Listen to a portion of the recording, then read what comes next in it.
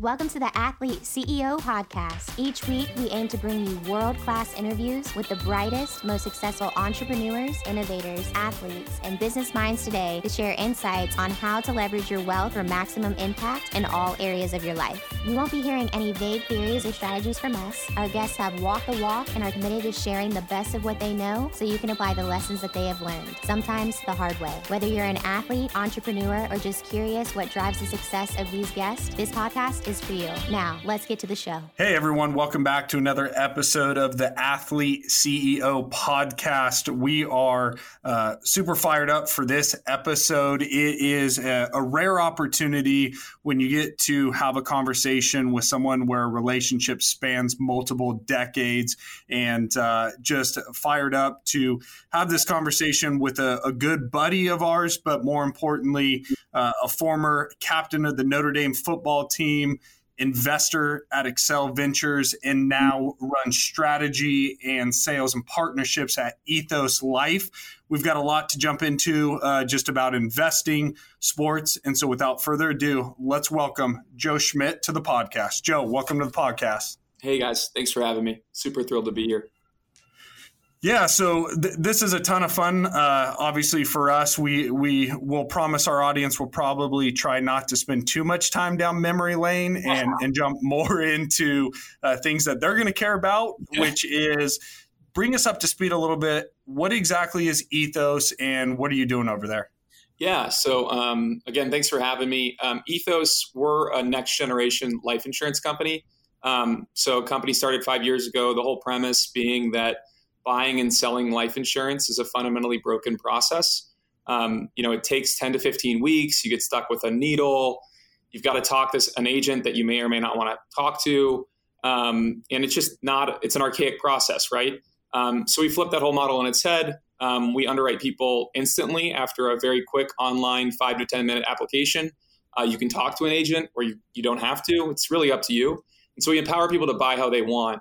And really, our whole mission is to try to protect those next million families, because there's a massive coverage gap where people should have life insurance, but because that process is so bad, they end up not getting it.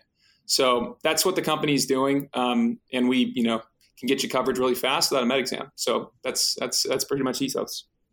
Yeah, that's a great background. It's funny, obviously, Brandon and I are partners and co-founders of AWM Capital, where we manage people's net worth on a daily basis, and life insurance is exactly what you said. We know it's so fundamental as a protection for families, yet the process is just archaic. And so it seems like the industry is ripe for disruption, just insurance in general. We're seeing that, I think, on some of the auto insurance. Can you give us, our audience, just a background of, like why you guys are attacking that industry, what you think the opportunity is? Would love to hear a lot more about that. Yeah. So I guess we can talk, as deep as you want about the insurance space. When I was at my last job, I'd spent a bunch of time across all the different startups, across all the different lines. But really, when it comes to life insurance, you've got these companies and these distribution models that really haven't changed in 150, sometimes close to 200 years. So there's these legacy infrastructures where you've got a whole bunch of different things playing. Like one, these tech stacks that are employed at some of the largest insurance companies are so archaic. They're written in coding languages that literally don't exist anymore. At some points, I've literally talked to companies where it's written in code that the guy who invented the code has been dead 30 years, but they have to maintain it because, information exists on this system that they need to access. And so when you have that, and these companies also grow through acquisitions or, whatever it might be, it ends up becoming this amalgamation of different technologies that they're trying to stitch together. So that's something that really, slows down innovation there. They also, obviously, there's the inertia of being a massive, massive company. When you look at the Fortune, 50, how many of them are insurance carriers, right? They're massive businesses. And then you look at, the channel conflict that's present at, most of these insurance companies. They've been doing business for, 150 years, selling through an insurance agent. So maybe they're captive, maybe they're not, but their product has been built for that channel. right? So they're not meant to be selling online direct to a consumer. They don't know how to do that yet. So you kind of have all of those things, coming together, and then simultaneously you've got, kind of the economy, or rather the environment in 2020, which is, super low interest rates, which compress profit margins for them. So they're trying to find different ways to make money, and to make their profits work. So they're more open to looking at new distribution models and more open to working with startups. I think that's one of the reasons that people like us are existing. And then number two, there's so many different ways that we can now look at data. And so if you look at like the last 15 years in fintech, you see a bunch of really like foundational businesses being built. Like you got like the Stripes of the world for payments. You've got Plaid that allows you to, connect your bank account. There's so many different things that kind of enable, these next generation evolutions in technology. And for us, we are able to use some of those things to, access different data sets that otherwise would not be, able to be accessed, 10 years ago. Or there may be data that exists on someone that maybe didn't exist 10 years ago. And that can inform our pricing decisions in ways that were before not possible. And we're not shackled to those legacy tech infrastructures like some of our incumbent competitors, right? So obviously there's a long way for this industry to go. But I think those are some of the high level trends as to why insurance is kind of undergoing this, really rapid transformation period. Yeah, I find that obviously super interesting. The fascination. I mean, life insurance is just not a fun process for most people to go through. So it's not surprising that, this is an industry you guys are attacking. And I mean, just hearing the depth of knowledge, I go back to, us sitting in a conference room at Excel when we reconnected a little bit, and you talking about jumping into your whole thesis on the insurance side. So I definitely want to get to your experience at Excel and what that was like and everything. But I thought it might be fun just to hear, your unique experience being on the investing side in this space, but then also flipping over to the operating side and maybe contrast, like what are the differences? I'm sure they're vast. What were your challenges in leaping over? You already had some of that institutional knowledge from your research on the investing side, but what's it like to be on the operating side? Yeah, I mean, it's a great question. I think, one of the like toughest things about jumping in is, when you're sitting in the investing chair, or you're kind of, as like a coach to a player, it's really easy to see something when you're, sitting in the press box. And, I'll use the football analogy, like play action pass becomes really easy to dissect when you're, 100 feet in the air and everything's clear. But when you're in the trenches, it's such a different experience, and it's so much harder to get things done. And the models are just less clear. So I think transitioning from more of, from a coach type thing, advisor type role, and then jumping into the fray, you got to realize that it's just obviously it's a lot more difficult to make these changes than you think. And at the end, and then you got to recognize, like, you can just kind of say like, oh, like this is obvious, you should go do whatever this thing is. And when you're an investor, it's like, oh, well, you're a startup, like you guys can just move so much faster and so much more efficiently than your competitors. But that's obviously not always true, right? There's a reason that these companies are, it's unbelievably, successful and have been, around for 100 plus years as institutions. They do a great job. So I think like that for me has been like a big transition, is just trying to understand what it's like to really get things done, versus just like kind of looking at things and analyzing, what needs to happen. It's fascinating. And I would bet, I mean, it's why we see also so many operators, right, go back to the venture side and do the coaching, I would imagine. But maybe, if you could share with us a little bit too, I mean, how much you go into it, your story of being at Excel, showing up, and I think it would be valuable for a lot of our listeners just to hear about how'd you end up at Excel? Obviously the athlete background, how much did that benefit you? And then what was it like? I think so many people think, hey, I'll utilize my connections, show up, and it's all going to be, rosy. So I'd love if you're willing to share a little bit about, what Excel was like when you showed up. Yeah, no, I'll make some fun of myself. So, I was fortunate when I was at Notre Dame. I spent some time as an undergrad and then a little bit post grad working for our endowment, and that was really my first foray into investing, and trying to understand really what venture capital was, and everything like that. But you're really indirect investing into it, in that you're investing into a fund, and then that fund is making investments in companies, right? So it's like you're really detached. And when I came to Excel, it was obviously just like a massive learning curve for me. There was I kind of almost, when I tell people about it, I say, it was like standing on like a cliff, and you're like rock climbing, and you've got to continue going up. There's this sheer wall of just like granite or whatever. Like there's no holds whatsoever, and then 13 feet above you is like a ledge that you've got to somehow jump and grab, and then manage to pull yourself up by your fingertips. That's what it felt like joining Excel. Let me just be very clear. I do not have a vertical leap like that. That was like how difficult it was. And it's kind of just like a, very fiercely independent type role in investing.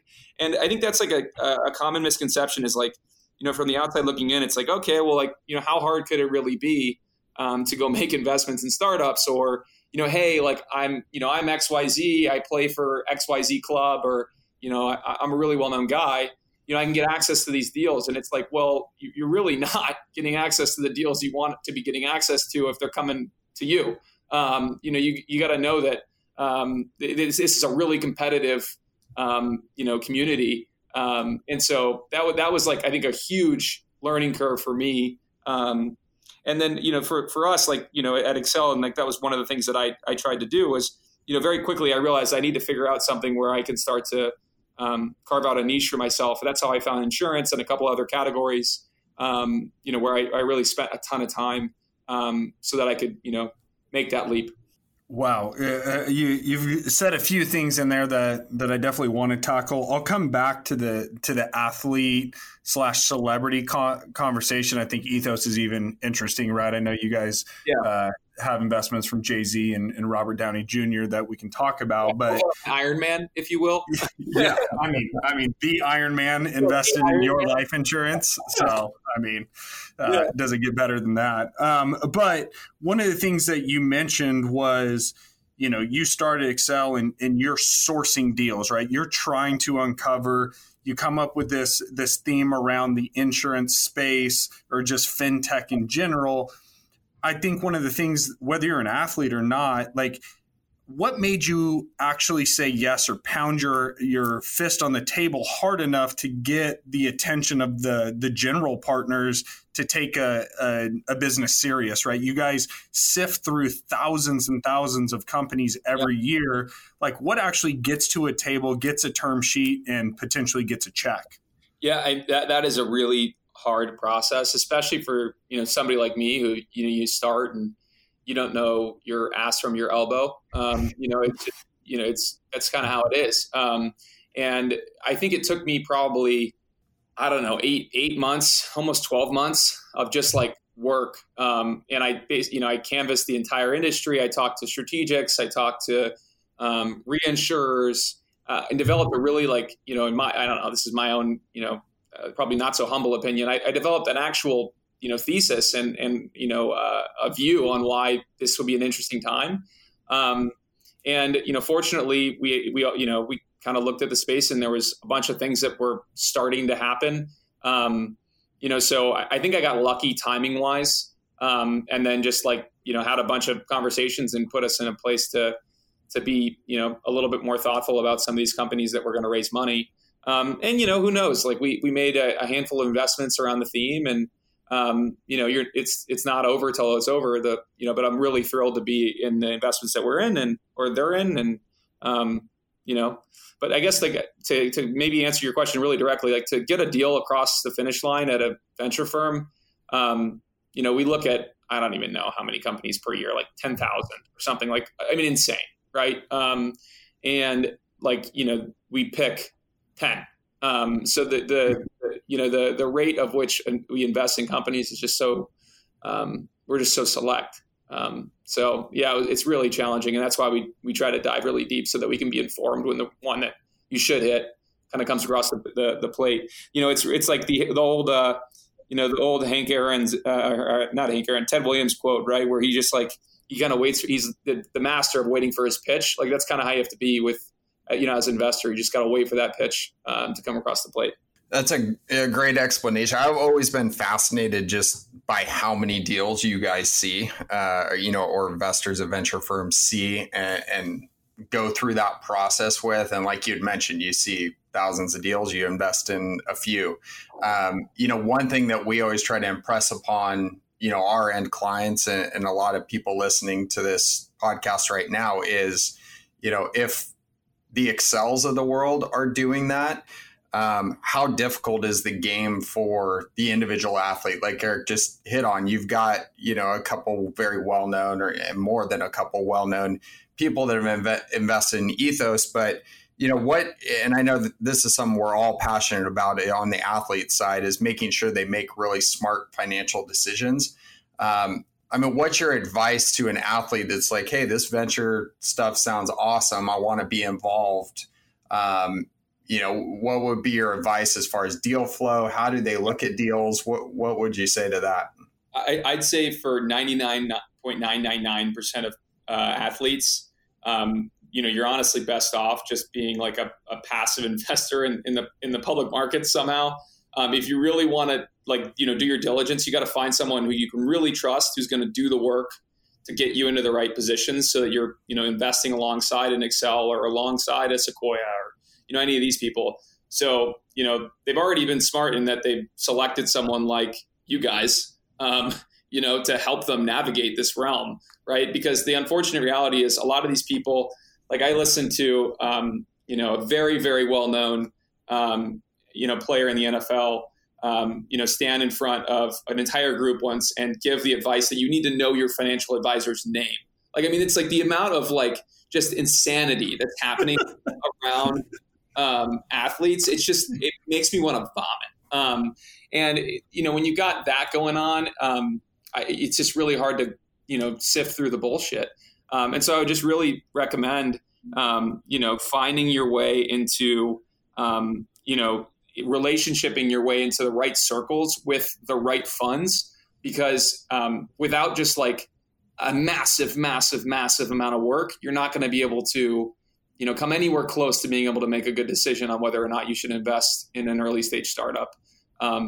So, I think you guys do a great job where, where did I meet you guys? Again, where do we run into each other 20 years later? At Excel. And that's the kind of stuff that, you guys should be doing, is trying to get into those conversations. And then, the good news is, like, for your clients, you can actually add real value in some cases, right? With whatever the company might be, maybe there's a consumer angle, and, like when you guys ask us about our investors, you immediately say Jay-Z and Downey. So there's some value to be had there, I think. It's just, you got to find your way into the right place with people that you trust.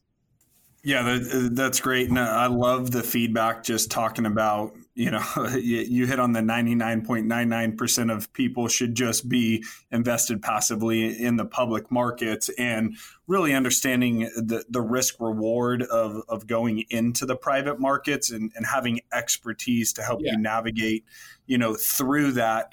As far as if you are a founder, one of the things that we've had an opportunity to is, right, we do get pitched a lot to get access to client funds and to have investments. Is what advice would you give to founders of companies that are sitting down looking for capital? Like, how do you actually have a successful pitch meeting from the founder's perspective? Well, I guess it really depends on the founder and the situation and what round they're raising and all that fun stuff. I think at the end of the day, though, my very generic advice would be, you've got to recognize what you're doing in these meetings. Like you're selling yourself and your co-founder and the dream. And I think sometimes people like forget that. You get too caught up in, the numbers or the market or the presentation that we're making and how pretty it needs to be. Like you just got to be able to sell, yourself and this company. So foundationally, I think that's really important. I also think that, if it's a founder and a co-founder, people, disregard the attention that's placed on the relationship between the two in a meeting. I think that's something that's like, just, you got to understand that relationship, because if it's, someone who's technical and someone who's not, or someone who has domain expertise in one area versus someone who has it in another, just understanding the respect level between the entrepreneurs, especially at the early stages, is super important. I think. And then I think the other thing, depending again, it really depends on the stage, but the earlier you go, I think you want to have someone who, is, almost naive enough or crazy enough to be willing to bet on themselves in a situation where, most people would fail. You got to have that element and just a fundamental understanding of the business model, and being able to not have questions that I'm going to come up with in this meeting stump you, because I think that would be a bad sign. So I don't know. These are just kind of ramblings. And I think, it really pertains to whatever the situation is. Yeah, and it's helpful. What you put out there in the very beginning of you're really betting on the founders or on the team, because it's such an unknown variable, right? There's so many unknown variables, but just talking about relationships, and for you, the pathway that you had taken from Notre Dame to Excel to ending up here, I think there's probably this common thread through relationships that you developed and maintain. Can you just talk about how you think about relationships, what advice you would give for people that, I think a lot of times, unfortunately, people are treated as a means to an end, and that's not really successful. So just as you're could give advice is building relationships in these industries, how to go about them? Yeah. I think there's an African proverb, if you want to go quickly, go alone. If you want to go far, go together. And with me in my life, I think about that all the time. So the relationships that I'm making are really just trying to find people I want to, go through this journey with. I'm never really thinking about, and I give this advice to people that are, whether they're my friends that are leaving pro sports or, people that want to get out of whatever industry they're in, or maybe make a change. I think that the most, powerful, thing you can do is just kind of, put yourself out there. And, not to speak totally in cliches, but really just kind of go first and go positive. You're going to get kind of what if you put that positivity out there into the environment, you start, going out and putting yourself out there, talking to people, creating relationships, staying up with folks, you're going to come across opportunities, to work with, people that you end up, really jiving with that you otherwise wouldn't come through, just on the normal job hunt circuit. And so I think that there's so much just emphasis to be placed on those two little cliches. And I just, if I was, talking to, and whenever my friends that are playing ask me, I'm just yo, you got to just go out there and without, trying to get anything from it, you should just go meet people, just talk to them. And, you never know what's going to kind of happen. The thing is, you're not going to have these really positive outcomes where you end up meeting someone super special unless you go out there and you take a chance. You can't just sit in your apartment, your studio apartment the entire season and not do anything, not meet anybody and expect, whatever it is, the metaphorical Prince Charming to come in and guide you to the next thing. So anyway, that's how I think about it. And, I'm not ever really, people ask me how did you find your job at Excel? I honestly, I didn't. I was just trying to meet people. And I met the general partner at Excel. It was supposed to be 15 minutes for coffee, ended up being 4.5 hours. And it was just because I reached out, wanted to learn, wanted to meet someone who I, thought had a really interesting story. And here I am, however many years later. I think from a mindset standpoint, obviously that's That's fantastic. And I think Erik and I would both echo all of that advice. I'm wondering, from a tangible, meeting the general partner at Excel and having a 15-minute coffee. I mean, how did you get there? Or, I think some people get so paralyzed by, especially athletes, right?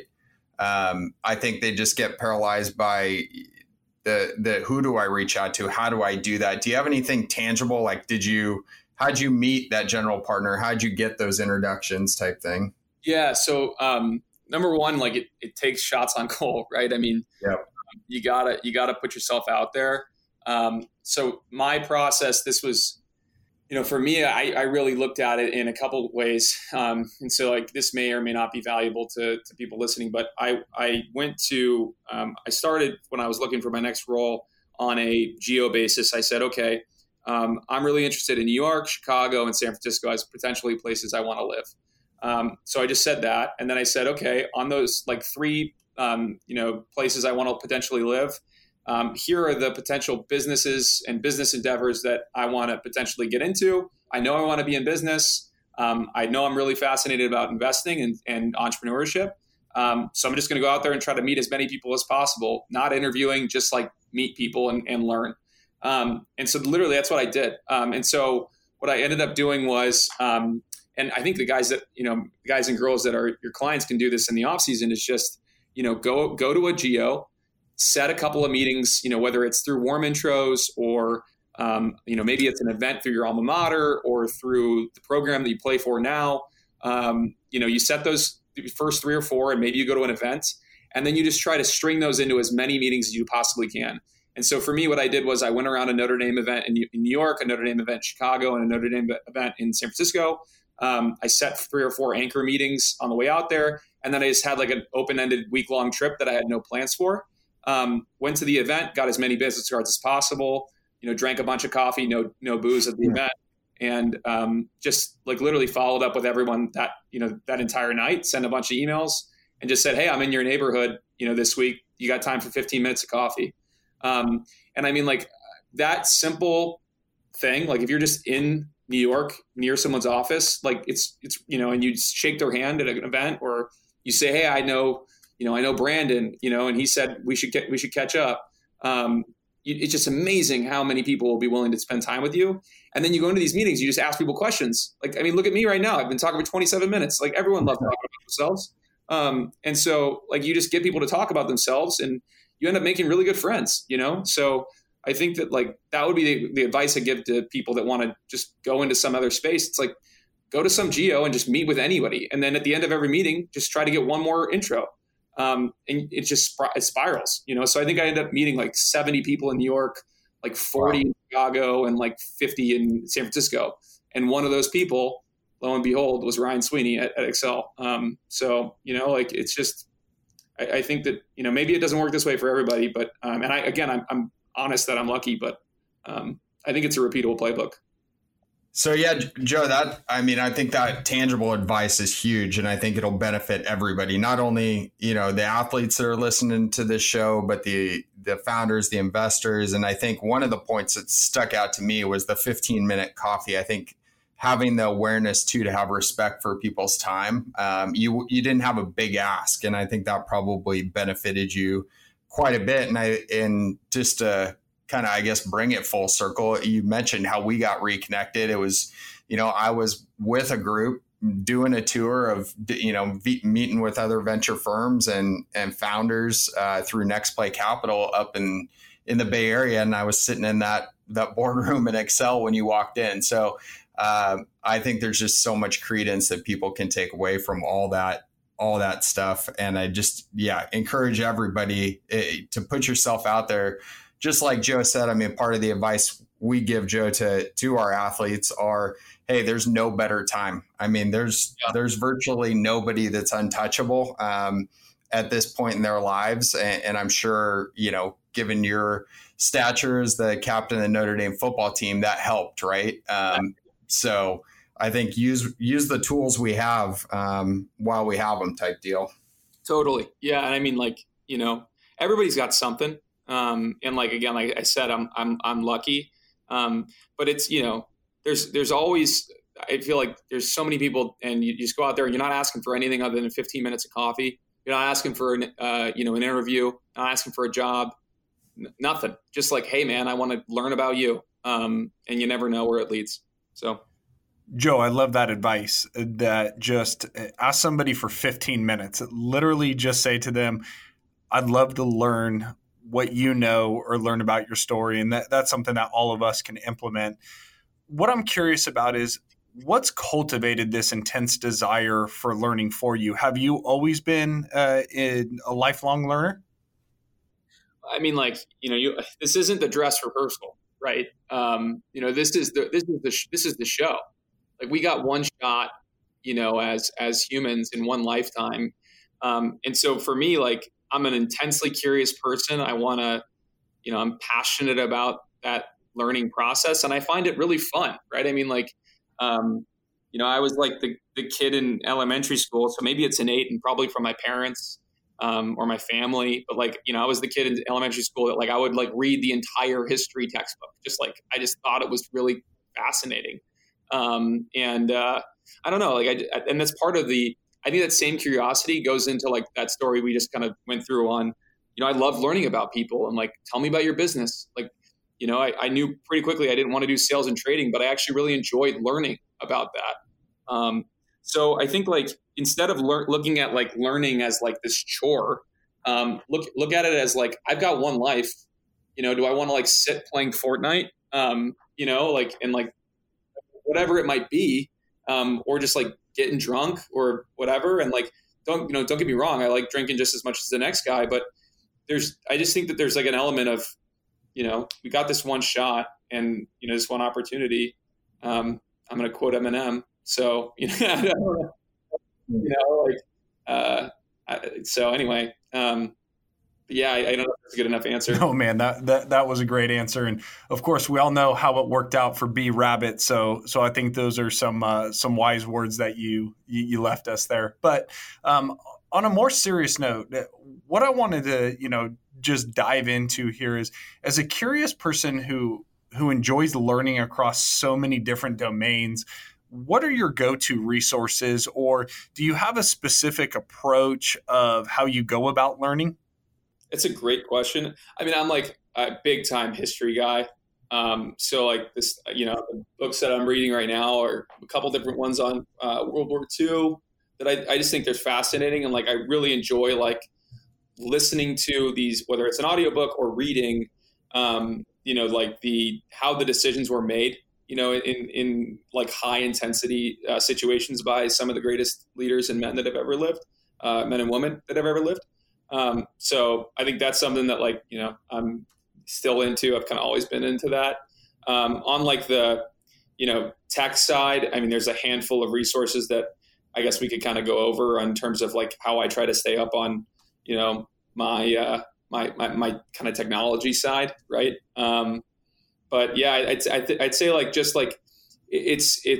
I don't enjoy the routine of every morning I'm going to get up and I'm going to read the same 6 newspapers, or I'm going to read the same 17 different blog posts every day. I actually think that it's more sustainable and more enjoyable to just think about it as, I'm going to learn something today and I'm going to try to, find something that I find really interesting. And then I'm going to dive into it and I'm going to continue to, just explore these topics. So I'm less of a, routine. I'm going to punish myself into learning this. And more into hey, I want to actually learn this because it's fun. And this is my time in my life and I want to use my time this way. I don't know if that's a good answer. That was super helpful, Joe. I appreciate that. One of the other things that I'm curious about that I want to dive into is, how do you approach your life outside of work? Of course, as former elite athletes, one of the things that we believe in is high performance. And we believe that it should carry far beyond, right, the field or the boardroom into our personal lives. And so I'd love to hear how you think about optimizing all aspects of your life. Yeah, no, I'm happy you asked. Something I think about a lot. I think of life as a multiplicative series.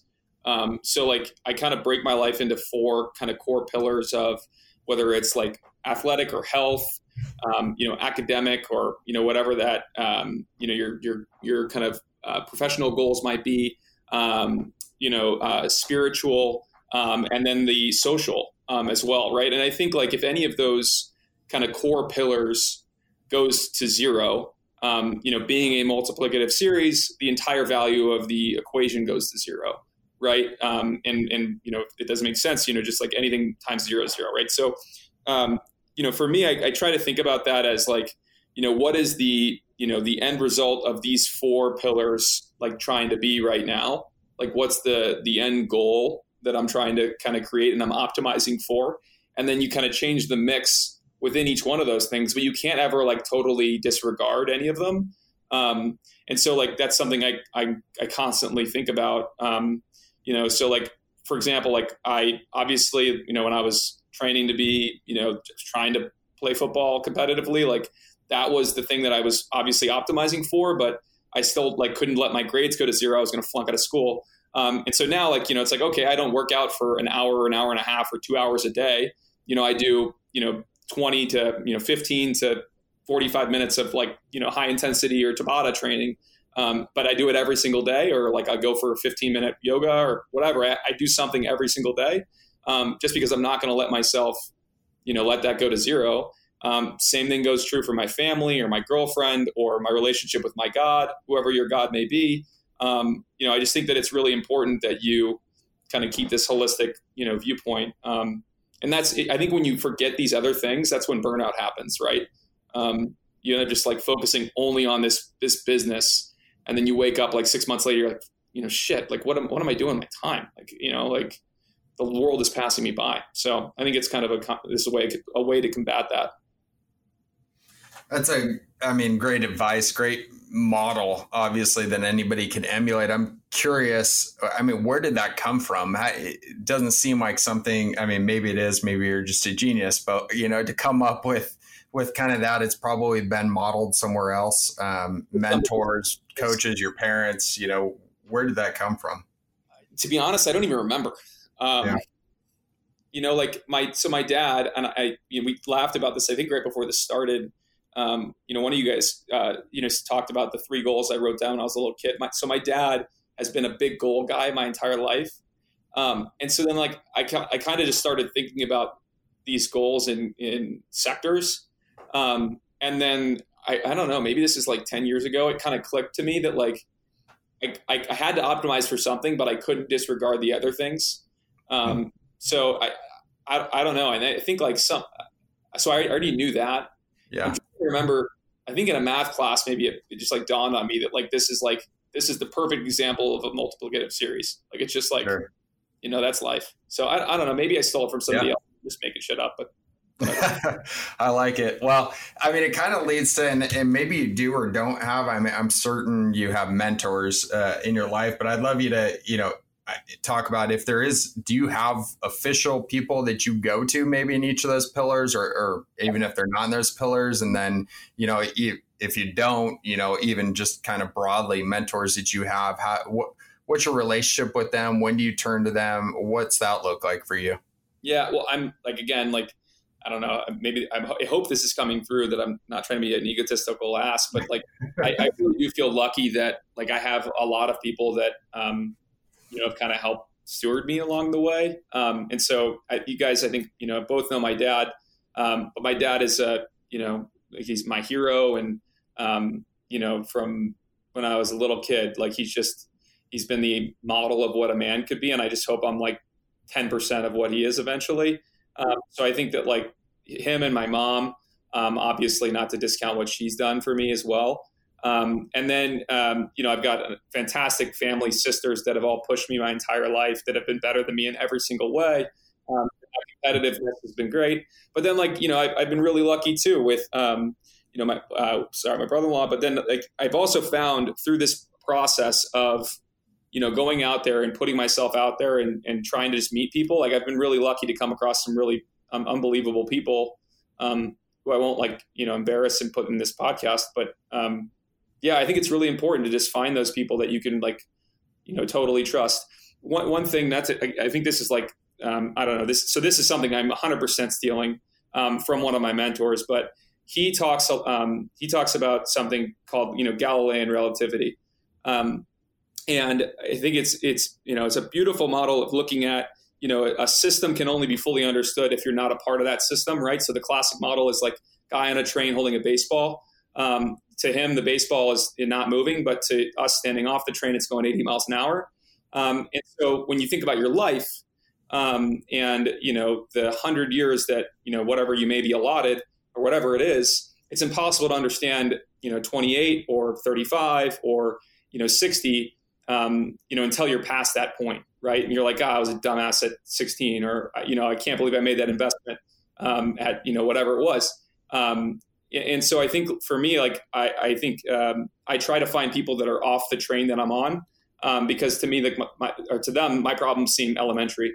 And then the only other way you can do it is try to imagine yourself at the end of your life looking back and like what you're going to regret. So anyway, I think that's again, that's not my model. I stole that, but I think it's a beautiful way of looking at it. Galilean relativity. This is why you went to Notre Dame and I went to ASU. You are far wiser than I was at every stage of life. But seriously, on previous episodes, one of the things that we were fearful about talking about was COVID. We had this naive belief that potentially it would be outdated by the time that the episode aired, and I think we all now know that this is actually probably more of a new normal that we're all trying to learn how to navigate. But one of the things that we would love to hear from you is just, what have you learned through this time? Has there been a silver lining of COVID for you? I know that you're actually relocated down into Southern California right now. Very curious, how has your perspective shifted during this time of COVID? Yeah, I think I'm trying to find the positive in all of this, and one thing that I've realized is. And I don't know if I've realized this, but it's just put more emphasis on it. Like, life is so damn short. And when you're given this, something like this, it reminds you of that. And so some people have said oh, what are you learning during COVID? What are you trying to learn a language or a, musical instrument? It's actually no, for me, I've spent the extra time that I've got, I've tried to pour it into family. And I feel during, whether it was, sports and all the commitments that came with that, or, just being really passionate about my career and not being, close to family.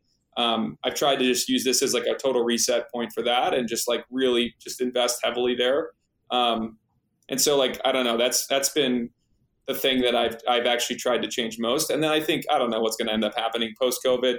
With the vaccine, or no vaccine, and it's everything changes every dang day. But yeah, I think it's, for me, I just use this time just to really invest there heavily. Joe, so much of this has been a blessing. I know that Brandon and I have enjoyed this conversation. It takes me back to just our childhood, spending some time together. But one of the things I want to do is obviously be very respectful of your time, of our audience's time. But I want to ask you, do you have any parting words for our audience, whether it's for the professional athlete, whether it's for a founder that's looking to be backed by a VC or a fellow investor?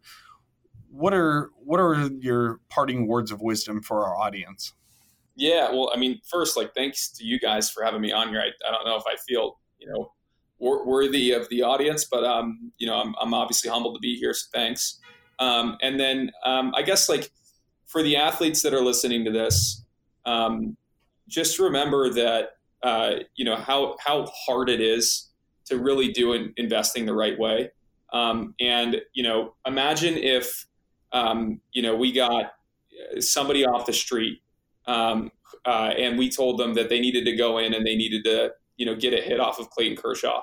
Or we told somebody that they needed to go pitch an inning in the MLB, what would happen? And that is absolutely no different. And it actually might be more serious on you guys going into investing. And so without the proper training and commitment, you run the risk of really losing significant amounts of money. And so I would really try to find people that you can trust that are going to do all of the work to try to help you come up to speed, and then make really informed decisions about where you can put your time and your money. Because it's scary what can happen to people. So just a heavy word of caution, there. And then, I guess that's probably, I don't know. I think of this audience mostly there. So anyway, I just feel like I wanted to make sure I got that point across. I don't think we could have ended with a better words of wisdom there, Joe. So thank you so much for your time. This was a blast. We'll definitely have to do it again. And for the audience, thank you guys for your time, attention, and detail. As always, I know that Joe mentioned some incredible resources throughout the episode. Once again, we'll make sure that they are in the show notes, which you can find over at athleteceo.com. And of course, we'd love to hear from you on any potential thoughts that you have on this episode or past ones. We also encourage you to head over to iTunes and leave a review for us. Obviously, we want to know what we're doing well, what we can work on. But as always, stay humble, stay hungry, and always be a pro.